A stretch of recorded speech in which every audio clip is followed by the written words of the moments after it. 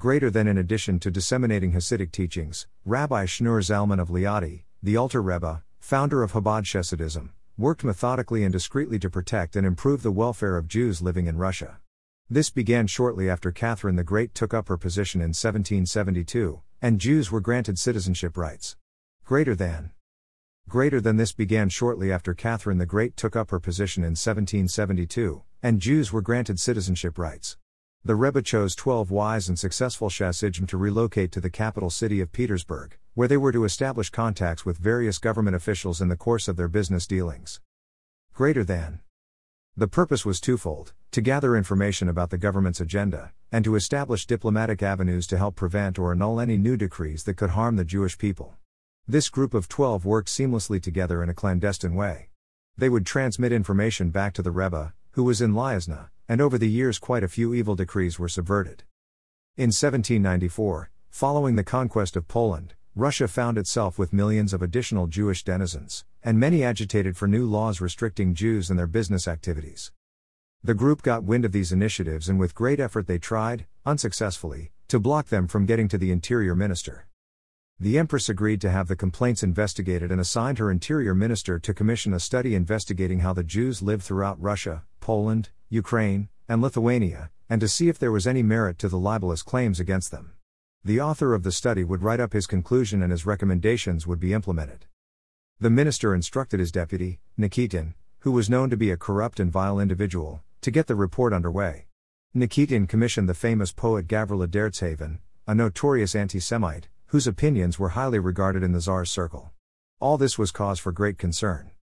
Dovber Moshe of Dizna, a member of the group, knew Derzhavin from his youth. He had befriended the orphan boy and cared for him.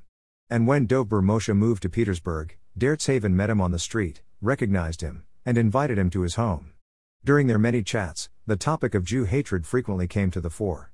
Dovber Moshe would demonstrate how whichever claims were currently circulating regarding Jews were unfounded, and Derzhavin's default answer was, "If only all your Jewish brothers were like you, I'd like them, or at least not hate them."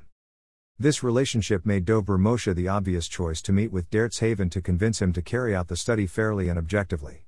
At the meeting, Derzhavin told Dovber Moshe that the Empress had instructed the interior minister to ensure that the study would be done by someone who would not sell out the motherland to those who hate her religion and that of her citizens.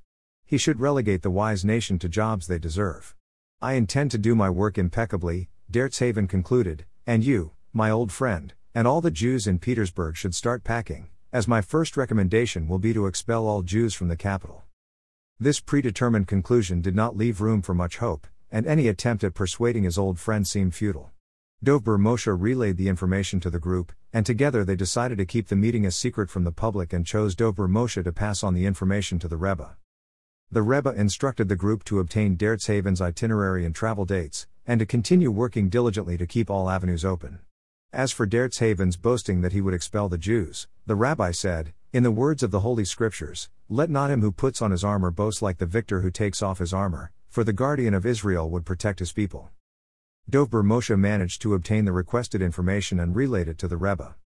Shmarya Zalman of Polotsk, a silk merchant, and Nason of Shklov, a diamond merchant, were nominated by the Rebbe to follow Derzhavin's itinerary and establish contacts with local government officials and landowners along the way. They were to spare no effort obtaining any scrap of information about Derzhavin and his meetings and to document any impropriety.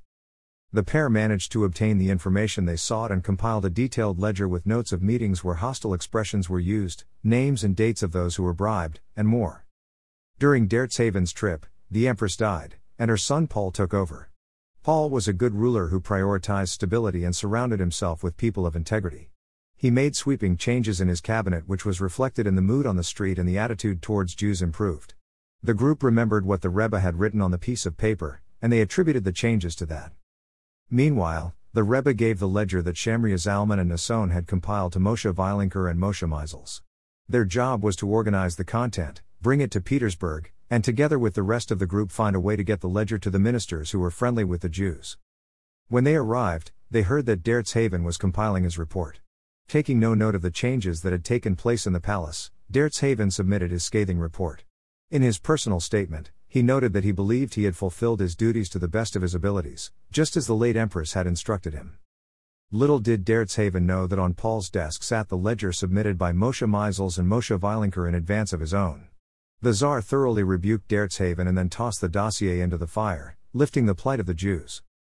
The trouble created by Derzhavin was not to the Tsar's liking. Derzhavin fell into disfavor with the Tsar. A year later Derzhavin was relieved of his post. In his memoirs, Derzhavin complained against the intrigues which were instigated against him at the Imperia court. Be it as it may, nothing substantial came of his report about the Jews, and their position remained as before, for the time being at any rate.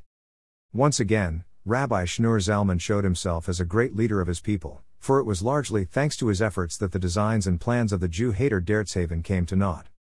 By Elkanan Isaacs, adapted from the diary of the previous Rebbe, Rabbi Yosef Yitzhak Schneerson. Rishima number 8, pages 23-27. As seen in the Shabbos Companion Vayishlach. For a more complete detailed account of the historical events, please see Talks and Tales by Nissan Mindel, available at Chabad.org under the title, Senator Derzhavin and the Jews.